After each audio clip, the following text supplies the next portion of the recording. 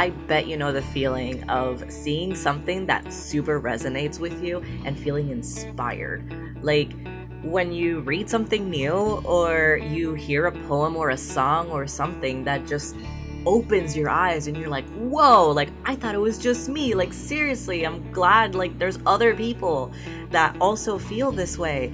And open mic nights are a great way to share skills and talents with your local community.